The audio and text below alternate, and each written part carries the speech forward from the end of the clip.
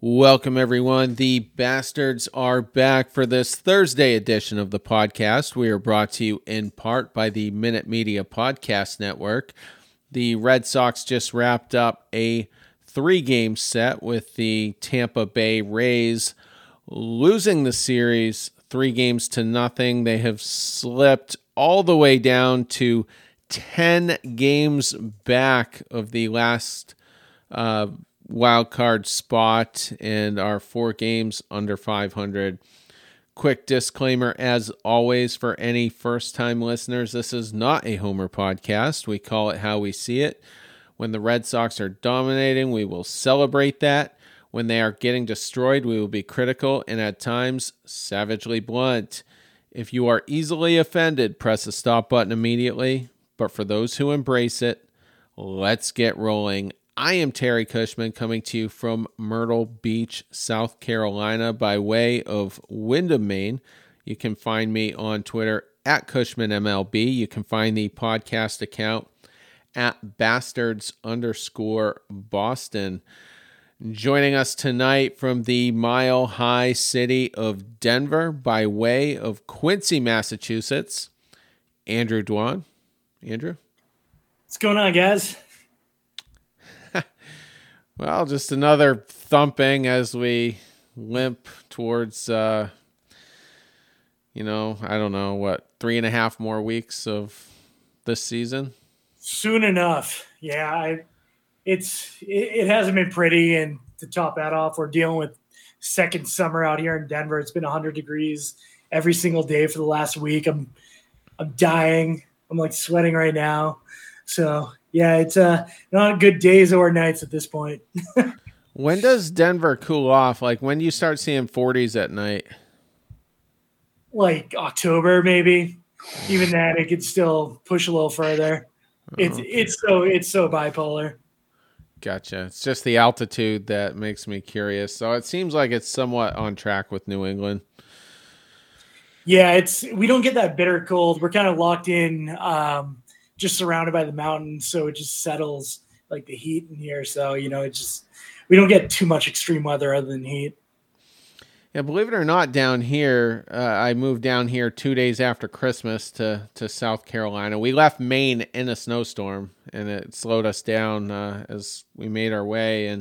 But I was kind of surprised. It does dip down into the 30s, like December, January, and February at night. But then during the day, it'll be, 50s or 60s.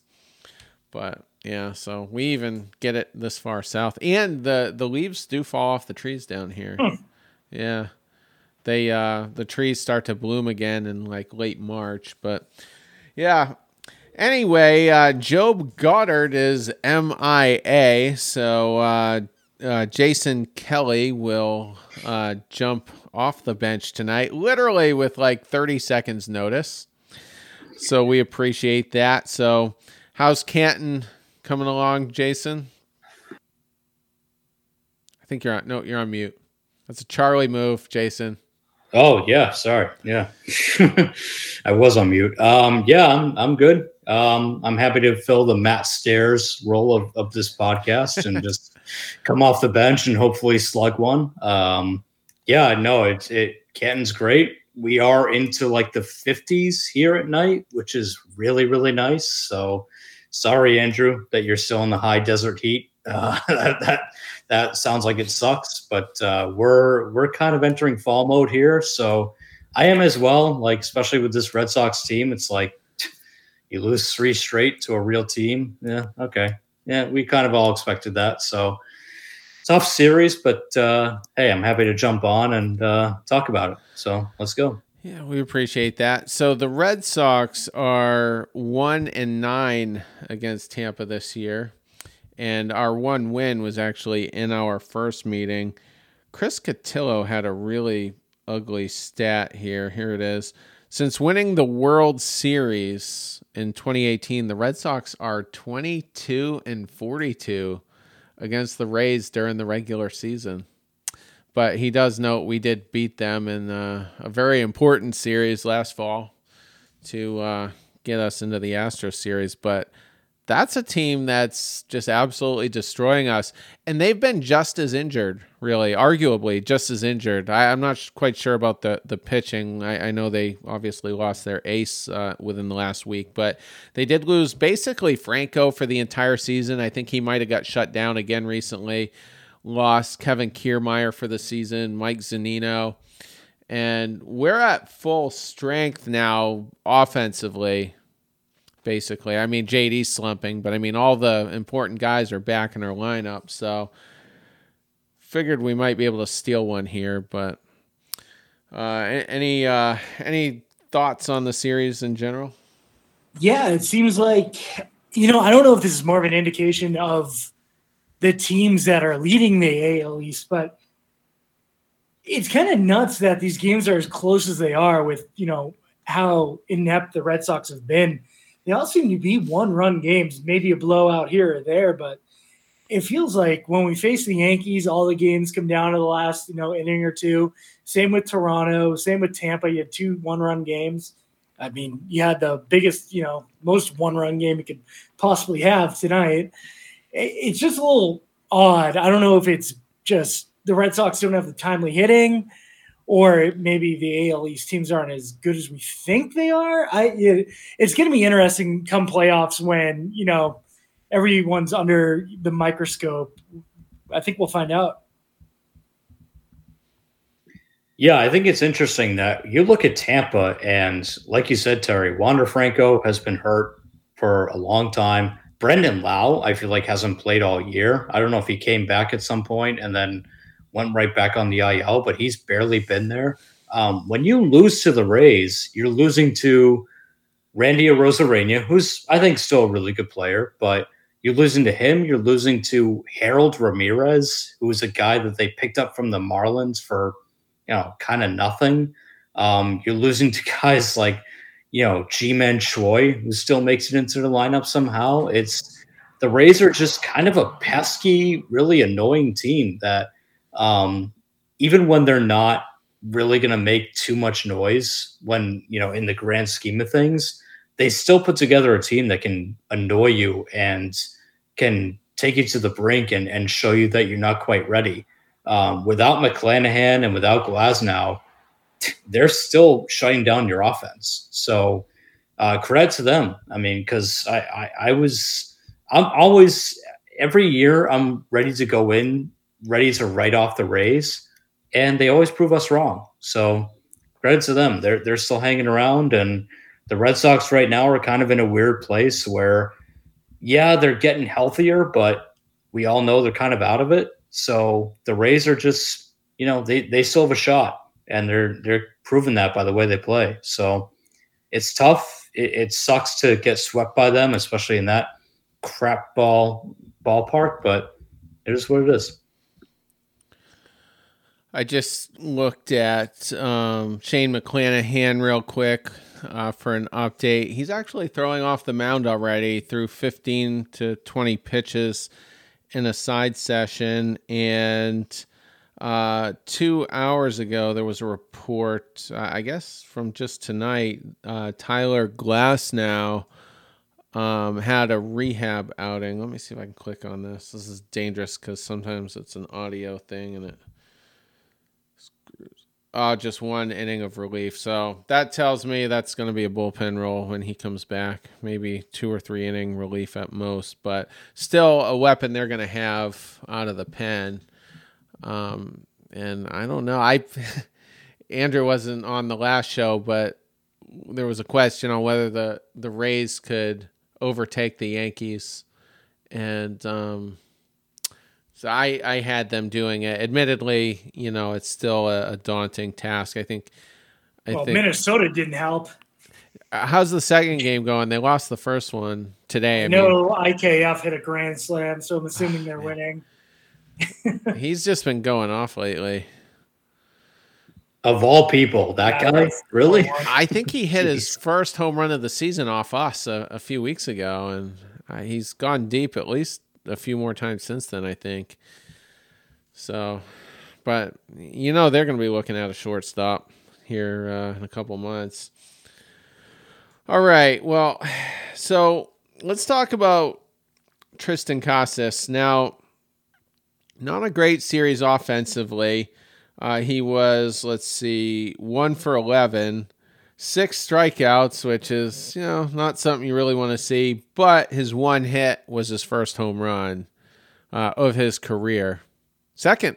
Oh, my bad. He had that Did he hit to the one left tonight? side. No, he had that hit to the left side in his first game. My bad. When did he hit the home run? Was that Sunday? That was yesterday. He hit the home run. Okay, I'm showing. It was an excuse me single that was debatable whether it was going to be an error or not, but it was a hit. Okay, I was showing 0 for 4 in game 1, and 1 for 4 game 2, 0 for 3 tonight. Unless they changed it. I don't know. I could have wrote it wrong. Human error, but he was great defensively, and the home run was a towering shot. Something you would expect from a guy with his power. And what I really want to know is, if you guys caught that ball, what's your price? When the Red Sox officials come up and say, hey, we want the ball, we know we got to give you something. What is it? So if I were the White Sox fan in Tampa, I'd probably ask for 2 tickets to a playoff game in a box and then a picture with Casas and get his autograph. That's so light. That's just... That's so light. Jason, what's your price for handing over that home run ball? I mean, if you thought that was light, I probably would have asked for a signed Casas jersey, game worn, preferably. Apart from that, maybe a picture from him and, kind of a meet and greet kind of thing, but I wouldn't have asked for much. I don't know. I felt like this guy's demands, this Ryan Brazier wannabe, with the Bogart signed ball and whatever, especially since he didn't know who they really were. That was ridiculous. I would have just asked for a Casas jersey, game worn, signed, because they're on the road, so his name would be on the back of it, which I think is important. I'm not one of these Yankee fans who decides that home jerseys should have their names on the back of it, because I think that's lame. But yeah, I would have asked for that, signed by him and, just a photo op. That's it. I don't know if it was, Barry Bonds 62 or McGuire 62 or Bonds 73. Yeah, I'm asking the absolute world for it. But at the end of the day, I wouldn't even been shocked if Casas was just like, "What? Stop! I don't even care anymore." After 30 minutes goes by, I would just be like, "You've ruined the moment, man." I don't even, just keep it. It's worthless at this point. I'm sure they had it under control, but I would, like Jason, I would have wanted his game worn jersey signed. I would have asked for, this is where I'm really going for it, I would have asked for a Rafi Devers signed shirt, whether it was game worn or not. I wouldn't have insisted game worn on that one necessarily. And then I would have wanted a baseball bat signed by everyone in the dugout. So I'm going high with that. And I feel like I'm going to get some of it. And I'm ruthless in fantasy baseball. My negotiations take the longest because I ask for the most and I'm insistent on it. And I'm okay with silence for a couple hours, before the next round of discussions takes place. Charlie and I, it took us multiple days to work out a deal for Dylan Cease for me to hand him over since I was losing the playoffs. But anyway, so what the fan did get, now it was a White Sox fan wearing a Tampa jersey, and he ended up getting, apparently there was some haggling, he ended up with a baseball bat signed by Triston Casas and then a baseball signed by both Xander Bogaerts and Rafi Devers. So that was the final. That was his ransom reward for handing over the ball to Triston Casas. Upon getting the ball from the fan, Triston Casas gave the ball to his father. So that's where that ended up. But that's what they should have done the beginning. Just had his dad go up to the fan and be like, "Can I have my son's ball?" And that where you can't say no. I mean, you gotta be like, "Yeah, here you go." I think he ended up with a fair deal. I don't think it was a ton to ask to get what he got. So it doesn't specify whether it was Casas's game used bad or anything like that. But yeah. So let's talk about Casas a little more though. For many of us, I mean, we've seen the 12-second clips on social media of him hitting home runs in the minors. But this is our first time really seeing the guy up close, seeing how he moves around, seeing that his defense seems to be very good. I don't know if it's ever going to be elite. I don't know if that's where he truly falls, but he looked like a real first baseman out there, which we haven't really had all season long. We had a cup of coffee with Hosmer before his back issues cropped up, but I guess my only concern is he is a big dude and he's very rugged, and Aaron Judge is taller. He's like an inch or two taller, but Judge looks more athletic, more limber, more agile, and Casas is this big hulky dude. So I guess my curiosity with him long term is how is he going to hold up? It's almost inevitable, I think, that he will be a DH, probably no later than his early 30s.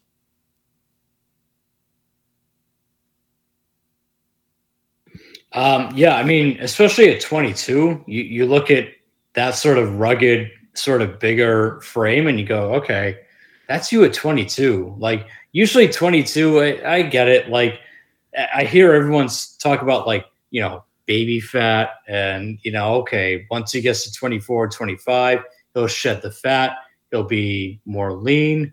I kind of agree with you, Terry, that, like, the physique he's obviously a big dude, and that's great. Like, don't get me wrong. I don't want your prized first baseman prospect to be like 5'9", or to be a guy looking like me, this wiry sort of thing. But I don't know. He's a big dude. He moved well defensively. I love seeing him catch up to the fastball up and in and just driving it out.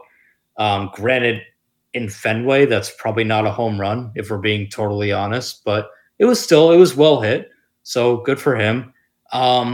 I think that he's a guy that, hopefully they sort of get to him and they go, okay, you've got a ton of power, you've got a ton of strength. Let's just get you in a little bit of better condition. Let's shed some of that fat a little bit. Let's just kind of get you groomed. And again, he's 22, so he's got plenty of time to do that. I'm not too worried about his physique. I think ultimately I would rather have a guy that looks like him as opposed to a guy who looks like, Pablo Sandoval or, countless other guys who have come through here. Like I don't think that he's going to turn into Dan Vogelbach, where he's just going to be nothing but just, pure fat and muscle, just kind of all crammed into one tightly fit baseball uniform. I think that I think that he's going to grow into it. So I'm not too worried. I think they got plenty of time to get to him and, get him to understand that, hey, you're in the big leagues now. Let's get you on a proper strength and conditioning program, and let's make sure that you're in good shape going forward. Yeah, I really don't have any of the concerns about any sort of shape he's in. I've seen some of the workout videos he's posted. He's shirtless, and the guy's built like a tank.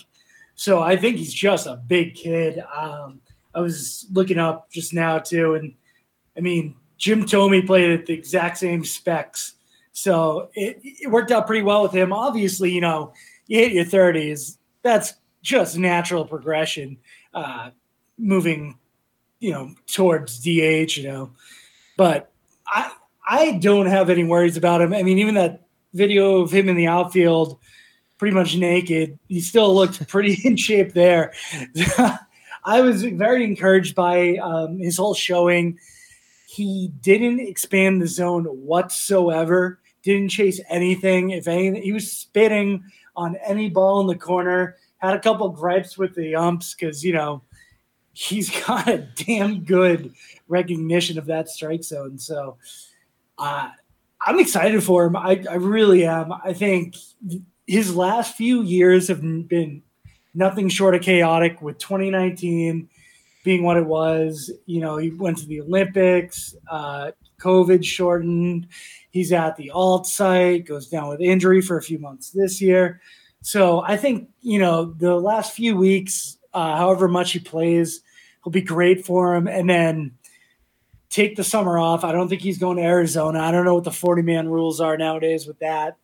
And then just a full fresh spring training with all the Red Sox trainers.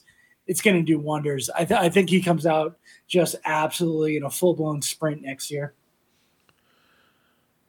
Casas' home run was actually 371 feet. So, Jason, you're right. That would have probably been on the warning track. For some reason, it just looked, maybe it just had a higher arc, which gave me the impression it went deeper. But I guess with Casas, it's just really the great unknown, players his size. I mean, Stanton hasn't really worked out great as far as durability.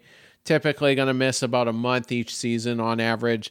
Judge has had a good season this year, had some injuries the past couple, and Casas did miss time with a relatively serious ankle sprain. It took him out about 2 months. So, I mean, those are, I guess, the types of things that would concern me, towards his 30s. I guess, in the meantime, if I see him making some diving plays and stuff like that, and he's getting up unscathed and, no worse for the wear, then fine. But we'll see. I mean, we've got him for now, and it's going to be really tough to sky one over his head. Is there a first baseman taller? I know Goldschmidt's up there. He's probably 6'3", 6'4". I don't know if there is a taller one. Off the top of my head, no. I don't think there is. Not a full-time one. Not a full-time one, no. Yeah. No, Mancini's kind of tall, but I don't think he's quite that tall. Matt Olson feels tall. Oh, he is actually. That might be the one that. As we all Google him in unison, 6'5", same height, 225 pounds. Yeah, Google has Casas at 6'4", so if you want to really parse that out, fine. But either way, 6'4", 252. That's what I was just looking up when I was looking up Jim Thome, because I was like, kind of reminds me of him. So yeah, those are two of the same. CJ Crone is 6'4", so I'm on him right now.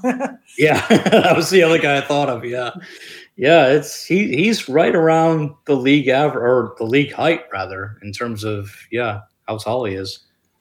How tall is Mancini, since we're on it? I think Trey Mancini's 6'3", I want to say. Oh, that's tiny. Yeah, 6'3" on the dot. Yeah, so he's up there, but not quite as tall. I think, honestly, I think like Casas, Crone, Matt Olson, those are like your tallest first baseman. The days are gone of like the 6'8", 6'9" guys who play first base and are unathletic and can't hit. So Richie Sexton's not walking through that door. Exactly. Yeah. Richie Sexton was like the last I could think of. That door. Yeah. He was like, oh God. You need the equivalence of, baseball's version of a NBA center now. That's the new standard when you're drafting for that position. So, all right. So the other big news of the week Kike Hernandez has agreed to a 1-year extension that will keep him here through 2023 for $10 million. That's a $3 million a year raise. The interesting thing here is those negotiations started around the trade deadline, and he was still injured at that point. And he might have been having setbacks around that point as well.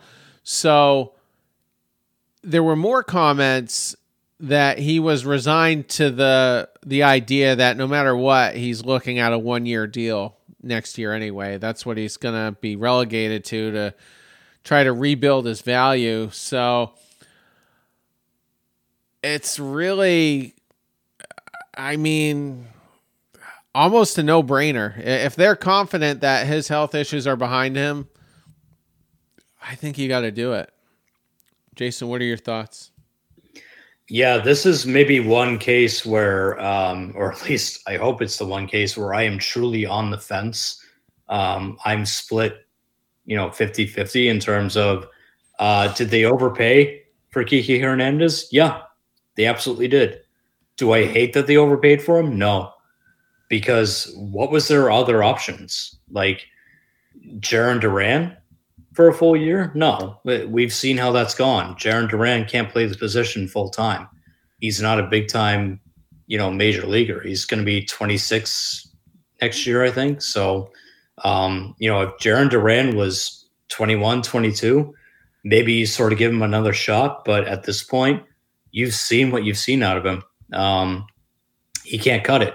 And the free agent market, unless you're going to go out and sign Aaron Judge, which I highly doubt, I would love it. I would absolutely love to get Aaron Judge here, but the Red Sox haven't even committed to Rafael Devers or Xander Bogaerts yet.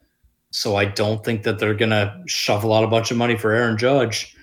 Maybe Brandon Nimmo is the only other guy who's going to be a free agent who's, out there, but I think that he's going to be overpriced too. Other than that, you're looking at a bunch of old guys. So the free agent market is a little bit dry in terms of outfield, and the Red Sox have no outfield depth. So you have to bring Kike back. And you know what? Him on a 1-year deal for $10 million, I can't get mad at 1-year deals, because the worst that happens is that Kike is not a good player and you've gotten the most out of him and he's kind of a waste next year. But you know what? It's a 1-year deal. You can get rid of him after that. Again, I'd rather that they bring Kike back on a 1-year deal for $10 million than bring Jackie Bradley back on God knows what stupid contract you'd ever give that guy. Like, I'm okay with it. I think Kike, if he's healthy, he plays a full year. Maybe he gets a full off season to kind of recover and rejuvenate himself. And a lot of it's going to depend on what this team is next year. But if this team is a playoff contender, that's the kind of team that Kike, that's what he wants to be on. He wants to be in the playoffs because that's ultimately what he's used to. So hopefully they bring Bogaerts back. Hopefully they figure out something with Devers. They add to this team. They go get some starting pitching, and you get the very best version of Kike Hernandez for 1 year at $10 million. I'm okay with it. It doesn't bother me. You got him early, because honestly, if you let Kike hit free agency, he'd get more than $10 million. And I know that Red Sox fans don't want to believe that because he was hurt most of this year, but trust me, that's how bad the outfield market is in free agency. So I think they did a good job here getting to him early, getting him back here for 1 year at a pretty decent price. I'm okay with it. And let's see what he gives you the next year. You know what? Like, as long as he stays healthy, you're in good shape. Yeah, I'm all about it. I'm going to hit on your last point first. He absolutely gets over $10 million once he hits free agency. It's Brandon Nimmo, and then it's nobody else. I'm not counting Aaron Judge really as a true center fielder. I consider him more of a right fielder. I don't think where he goes next he'll play center. I absolutely think he'll be on a corner just for his health. After that, it's Kevin Kiermaier, which coming off surgery, unknown. He's old, not that great. Whatever, he's going to give you a good defense. Kike is as well, but Kike also gives you the versatility that if someone should develop back spasms at shortstop or second, guess who can play that in a pinch? It's Kike Hernandez. He can play every position in the outfield. If he gives you 70% of what he was last year, that's absolutely worth it. And the fact that they have the peace of mind going into the offseason where a huge piece of, the outfield, center field, doesn't need to be figured out, I think that's great. And honestly, at $10 million, if someone should demand a trade or if, a name pops up that you didn't expect to become available, $10 million isn't really going to deter you from, whatever your plans were. He can move to left, he can move to right, and he'll be just fine. I don't even think you really have to hide him in the lineup. I think you just tell him just be what he is and go with it. I mean, this man was hotter than the surface of the sun in the playoffs last year, almost single-handedly carried them to the World Series. So I'm happy to see him back. I was pretty encouraged by his quote and his wink during, the time when he's speaking to reporters about there's going to be other guys that are going to stick around to help us and the team's going to be better. So I do think that they do have some plans in motion. There's just too much money coming off the books where I think a lot of people are worried they're not going to do anything. They're going to spend the money. They're going to spend up to, I doubt they'll surpass it, but the tax line. So they have a good chunk of change. And I think he's a good clubhouse piece too. And God, forbid that they lose Xander. I think you probably need to have some sort of leader. I don't know if I want to say leader, but some sort of personality to take over until they figure out their new identity. Because if JD and Xander are both gone next year, that's a lot of experience walking out of that clubhouse. So I think to keep Kike, got to keep Kike in a row is just extremely hard to say, is very important to the direction that this team wants to go in. One of the reasons it was hugely critical for me is you need two outfielders. You need two. And some people are assuming Tommy Pham might come back on a 1-year deal. I don't think that's out of the realm, but I wouldn't say that's for sure at this point. So by signing Kike, you fill one of those holes immediately. And you got the versatility that you guys have, alluded to. And I like that. And the dude is an extra base hitting machine. I wish he would walk a little bit more. I guess that's the one thing that seems to be left to be desired. But decent pop, extra bases, elite defender. On a 1-year deal, I can't complain about that. You guys kicked around some names a little bit. It's not a great market. Could I see Heimblum signing Adam Duvall to a 1-year deal? Yeah, I could see that. I wouldn't like it, but that's certainly something that could happen. Kevin Kiermaier does have a club option for what it's worth. I'm guessing they'll decline it, but he's not definitely a free agent. Another name worth mentioning, probably not a sexy option, Will Myers, and he actually does have a club option attached to him as well. And then so there's two names I like outside of obviously Aaron Judge. Jerkson Profar, I don't know where he slots in best out there, but he could play some infield for you as well. Has decent pop. I was kind of hoping they would take a look at him in the trade deadline. He does have a player option. I'm guessing that's possible to be picked up, unlike some of the others. The other guy I liked, I mentioned him in the War Room, is Mitch Haniger. He's had a couple of injured seasons. One of them, I'm not trying to gross the audience out, but he He ruptured his testicle because he fouled one off his bat. That was in 2019. Missed some time there, somewhat of a flukish injury. He did have a relatively serious ankle sprain earlier this season. He's been limited to just 37 games, but I would like him on a one-year deal. He is only one season removed from hitting 39 home runs with Seattle, 100 ribbies. A couple years before that, 2017, 2018, pretty good numbers, was hitting in the 280s. OBP was fairly high, and he's hit for decent pop his whole career. So I don't know where he slots in. I know, Andrew, you mentioned him maybe more suited as a replacement for JD, but I think he's a guy that could be productive in this Red Sox lineup. So I'm all about Mitch Haniger. I'm 100% on board with that. I think I don't know if they're going to have a full-time DH going forward. I think they might keep it up till little versatility.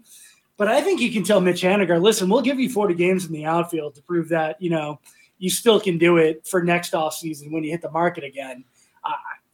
I sent you guys the Fenway overlay of his 2021, and I tweeted it out last week. He would have had over 40 home runs. He would just pepper the monster. He'd have countless doubles.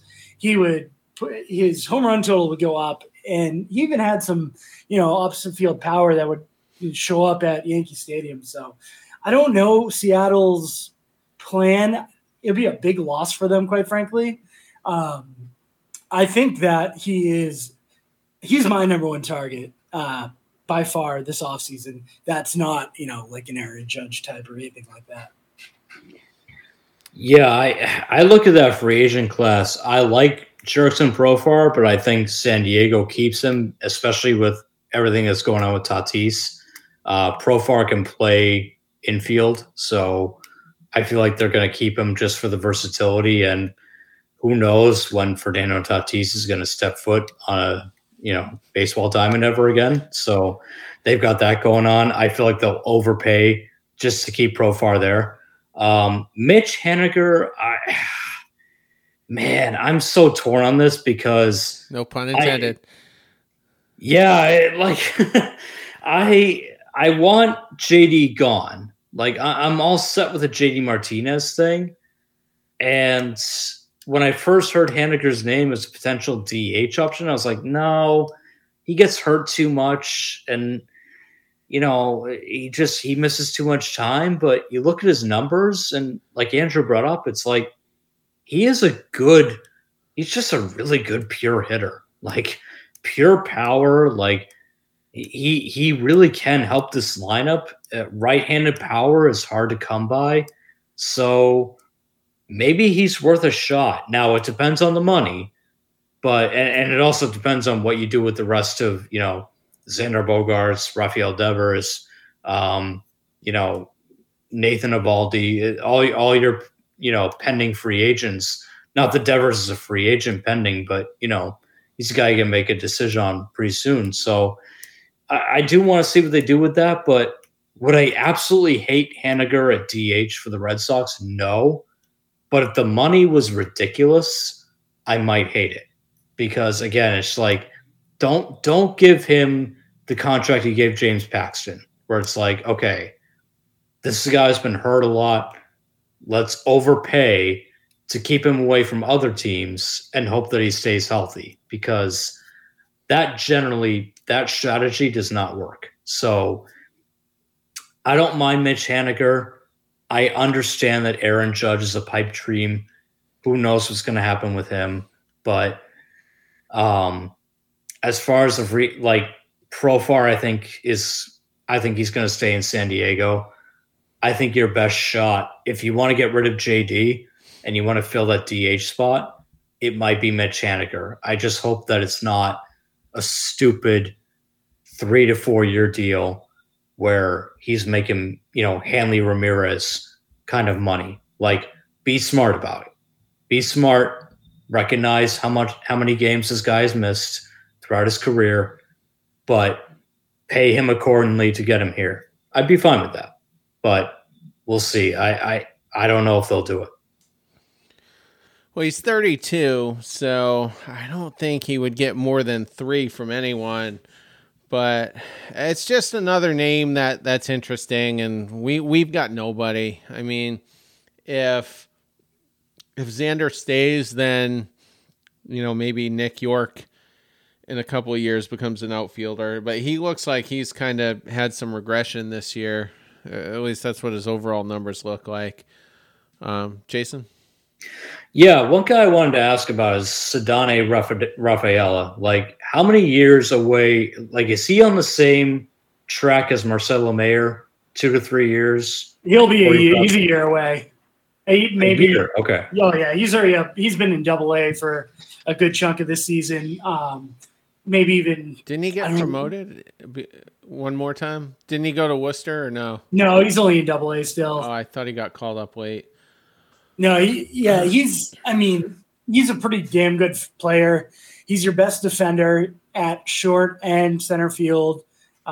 Extremely versatile. He doesn't walk. That's going to be an issue he's working out on.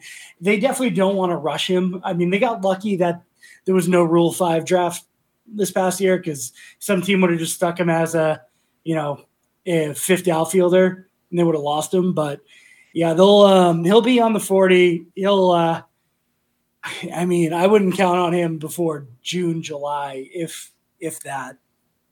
I would have figured in the second half. Yeah.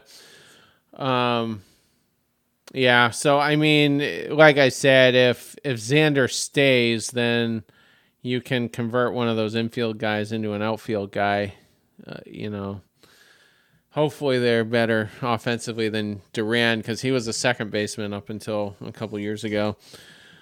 But yeah, and we'll probably spend more time on him later, because it's a long winter and we talk about these sort of things. But Red Sox have no shot at Judge, I wouldn't think, because you have to win the bidding war to get him. Every single reporter, John Hammond, every day is going to say the Red Sox are close. They probably won't even talk to him. So yeah, I don't think they have any chance. I mean, I love the idea of him going to San Francisco. I love the idea of the Yankees signing him for $400 million, quite frankly. But yeah, I give it like a 1% chance that the Red Sox do it.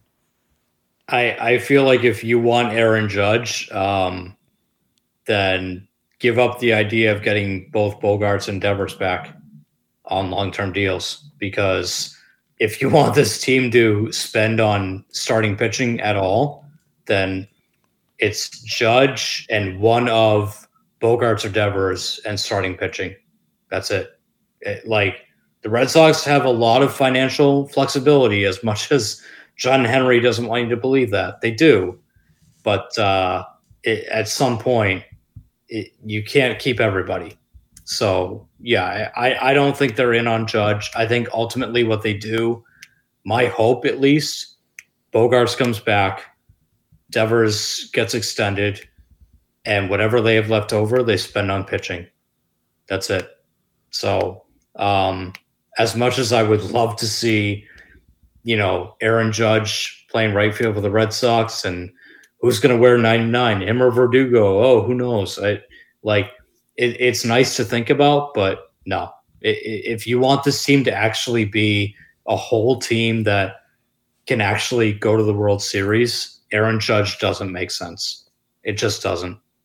You don't think you could do Devers and Judge? I don't know. Obviously, Bogaerts would be gone, but... Yeah, so you could, but then are you comfortable giving up Xander Bogaerts with the idea that in 2 to 3 years, Marcelo Mayer is going to replace his production? Because I'm always on the idea of not every prospect works out. So Marcelo Mayer looks really good right now, and everyone says he might be the next Nomar or whatever you want to comp him to. What if he stinks? Or what if he gets hurt? What if he has a bad injury, next year and he never gets right again? And all of a sudden your shortstop position is, a black hole. for the next 5 years. So yeah, you got Aaron Judge, that's great. You got Rafael Devers, that's great. But your starting rotation is pieced together. Your shortstop position, who you thought you'd have the next guy coming up, and he blows out his knee or he's not that good. Like I worry about that. Xander Bogaerts is a proven product. Rafael Devers is a proven product. So I always go with that over, hey, we drafted this guy really high. He's going to be great, right? I don't know. People said the same thing about Mark Appel. People said the same thing about a bunch of prospects that were drafted high, in Major League Baseball. So I always tend to lean towards a proven product. I just like Judge is better year round and a much bigger October guy than Bogaerts. I guess my only concern with Devers and Judge would be you got to assume one of them's going to be a DH eventually. So that's, I guess, my only pause. But if I'm spending money on an offensive player in the occasion of Xander walking, it's Trey Turner for me. I think it works out perfectly. He's a good shortstop, great offensively, provides speed and versatility, kind of like Trevor Story has this year. Proven winner, has won a World Series with the Nationals, has gone pretty far with the Dodgers the last couple of years.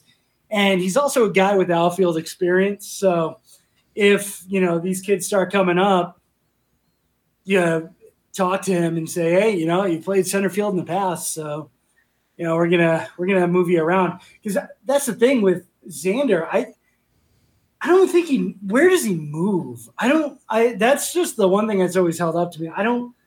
I think that's what they're very uncomfortable with. I don't think he moves anywhere. I think his defense has improved this year, range-wise, but 6 years down the road, how's that look? I don't know. Xander, to me, is first base, DH, or nothing else, because I don't think the arm's going to get better. So, and at times we've seen it at shortstop, the arm kind of falls short at times. So, and I'm a big Xander guy. I want him back. Like I do. I want him back here, like long term. But yeah, it's a fair point. If you're talking about moving him his positions, don't put him at third. That's not going to work. He's too big for second base. So to me, it's like first base or DH. That's it. That's going to be so fascinating to see how that saga ends, but I'm just ready to move on. I want to refresh the chemistry a little bit. I think having a guy like Casas up kind of could infuse some new energy.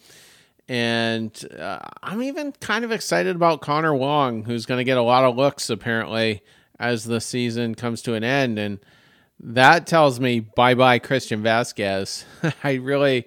I don't think they anticipate bringing him back. Like if you want to save money, that's an easy spot to do that in, I would say. I think Vasquez would have to like desperately want to come back here. Otherwise, no, he's gone. Houston's doing him no favors. He has, let me pull it up. He's barely playing. He has 57 at-bats since leaving the Red Sox. I honestly don't understand the trade by Houston. I just don't get it. I think there's a disconnect with Dusty in the front office. Dusty loves Maldonado, who sucks.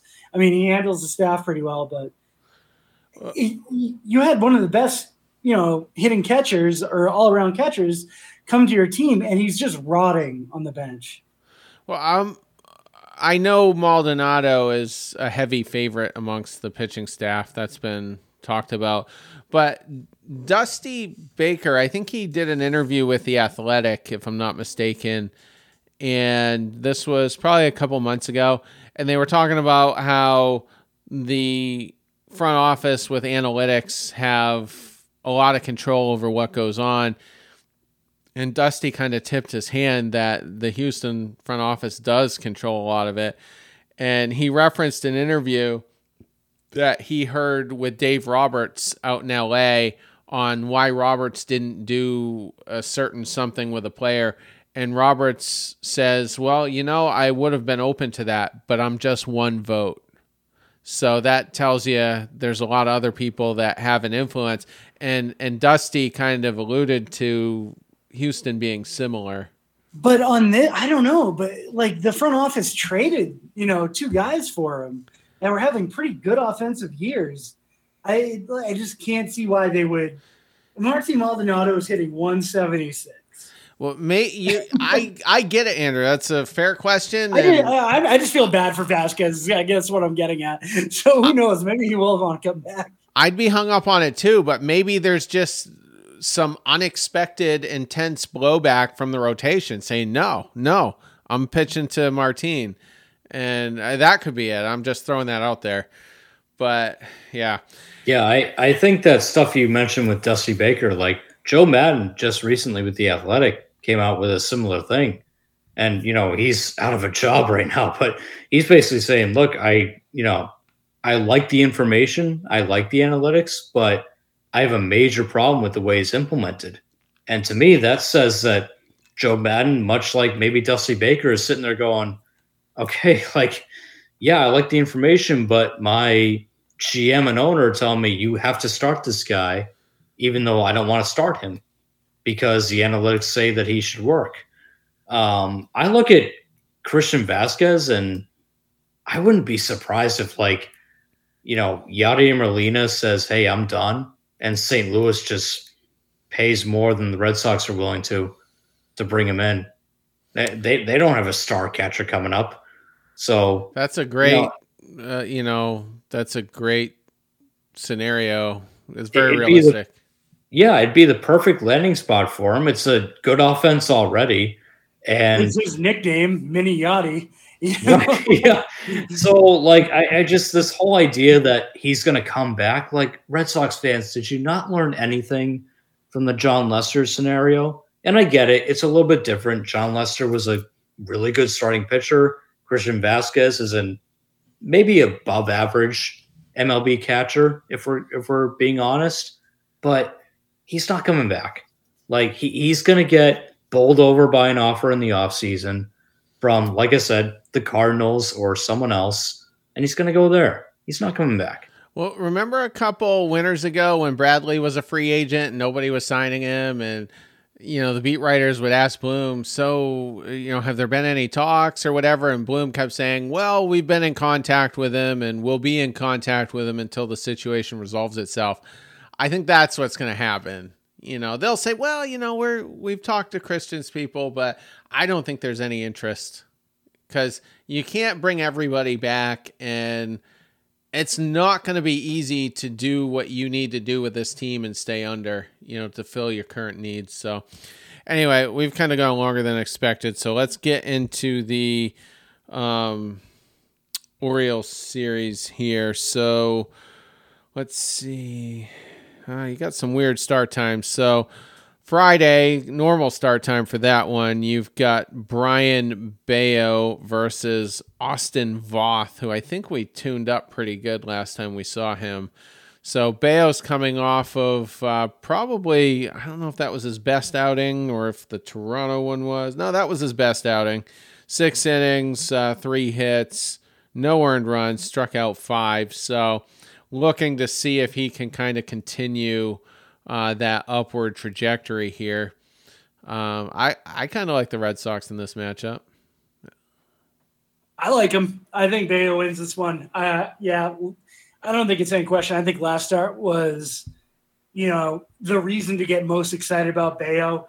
Maybe, I wouldn't be shocked if this was his last start. He's thrown more innings, than he has ever before. So I don't think he's going to leave anything on the table. I really hope he comes out and strikes out at 8. Yeah, I like the Red Sox in this one too. And Bayo is going to be an interesting guy to keep an eye on because the question is going to be, is he in your starting rotation next year? Does he already make it? Or do you have to go into spring and see what he does? obviously this might be, like Andrew said, this might be his last start because they're going to keep an eye on him. He's pitched a lot of innings, and I don't hate that. I don't hate the idea of just, hey, this might be your last go of it as a starter, so go nuts. Go after these guys and, prove to us what you got. Because, again, don't stretch this guy out and don't overtax him for no reason. The Red Sox are done, so there's no reason to overtax him. So I'm very curious to see how he does in this start. I like the Red Sox in this game, and honestly, I hope Brian Bayo is in your starting rotation next year. I don't care where he slots, whether he's number 4 or number 5, but I want this kid making starts for the Boston Red Sox in 2023. So, again, as far as this weekend's concerned, hopefully he pitches well, and I want to see him next year for sure. I think he has to be in the rotation, really. You're losing up to 3 pitchers. So, quick question, Andrew. Has he had Tommy John at any point or no? I don't believe so. Okay. That kind of makes me nervous. Usually it just seems to be pretty common that they've had it before their debut. But, all right, Game 2, this is Saturday, 5:05 p.m. Eastern. And again, this is in Baltimore. So we got Michael Wacha versus TBD. Wacha was very good against Tampa, but no run support at all. So I guess at face value, I'll take the Sox because Wacha's been rolling. So, Jason? Yeah, ESPN has it against Jordan Lyles, who's been one of Baltimore's best pitchers this year in terms of just winning games and all that. But I still like the Red Sox in this one if Wacha's pitching. This is another guy, again, I have to bring 2023 into it because at this point, that's what this team has to do. You have to look forward to next year. Do you want Michael Wacha back? And, he's probably going to command a pretty decent salary given what he did this year. The age kind of works against him, but his work this year has been undeniable. So this is another guy that I want as a member of the Boston Red Sox in 2023. And yeah, you might have to overpay a little bit for a 32-year-old starter, but again, what do you have coming up? It's Brian Bayo, and that's about it. Cutter Crawford, Josh Winkowski, they're decent, but I wouldn't call them slam dunks. So Michael Wacha's a guy that I want as part of this team next year, and he's going to make another start this weekend against a Baltimore team that is turning the corner. Pretty good offense. They've got a lot of intriguing young players who are playing really well right now. But I still like the way Wacha's going. He looks like he hasn't missed a step since coming back from the IL. So I'll take the Red Sox in this one.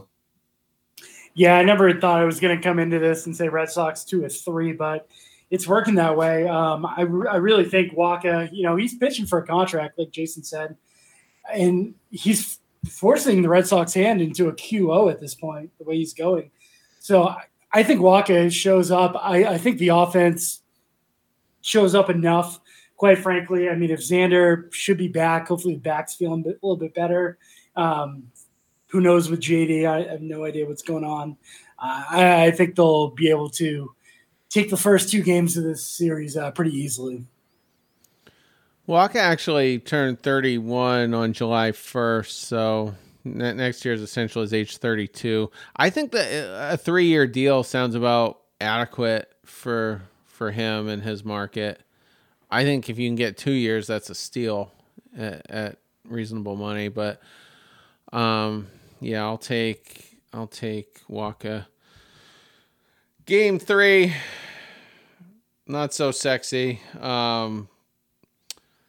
1:05 p.m. Eastern start. Rich Hill versus Kyle Bradish. Bradish not that good, although I want to say he did pitch okay against us, and I just can't pick Rich Hill to win a game. I know he had that nice outing a couple starts ago, but I think that was the last of it for him and probably his career. But I'm going to take the Orioles in that one.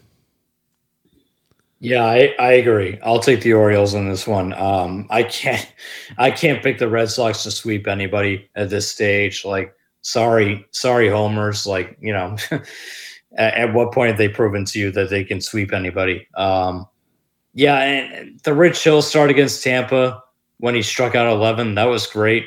How did he look the time after that?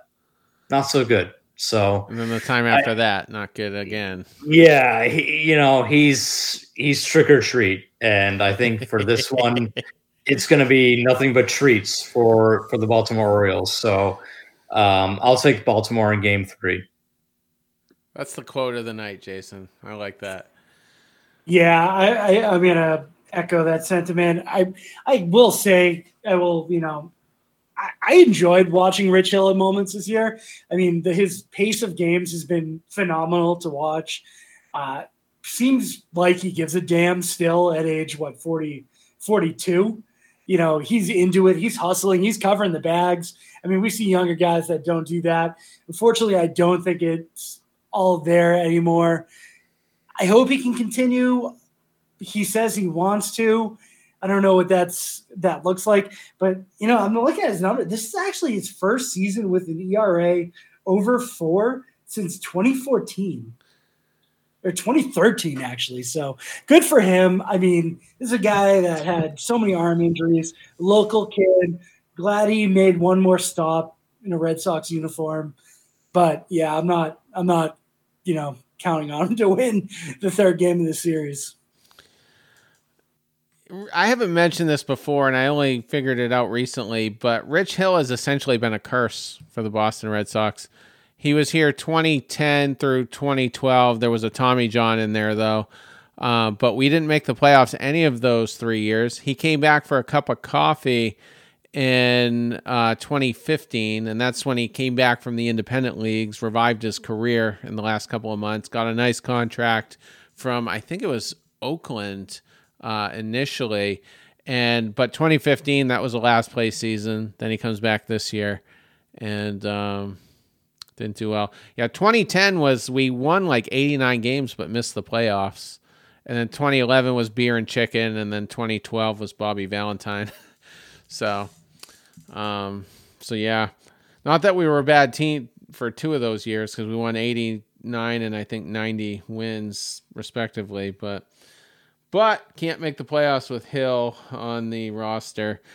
We will wrap on that. We'll be back on Sunday night to talk about what did happen in this Baltimore Orioles series. Fun team to watch. I guess we all have them 2-1. I wouldn't be surprised if it does end up the other way. They do have a tough bullpen, so you got to get a lead early because you're not getting it late. And so anyway, have a good rest of your weekend. Take care.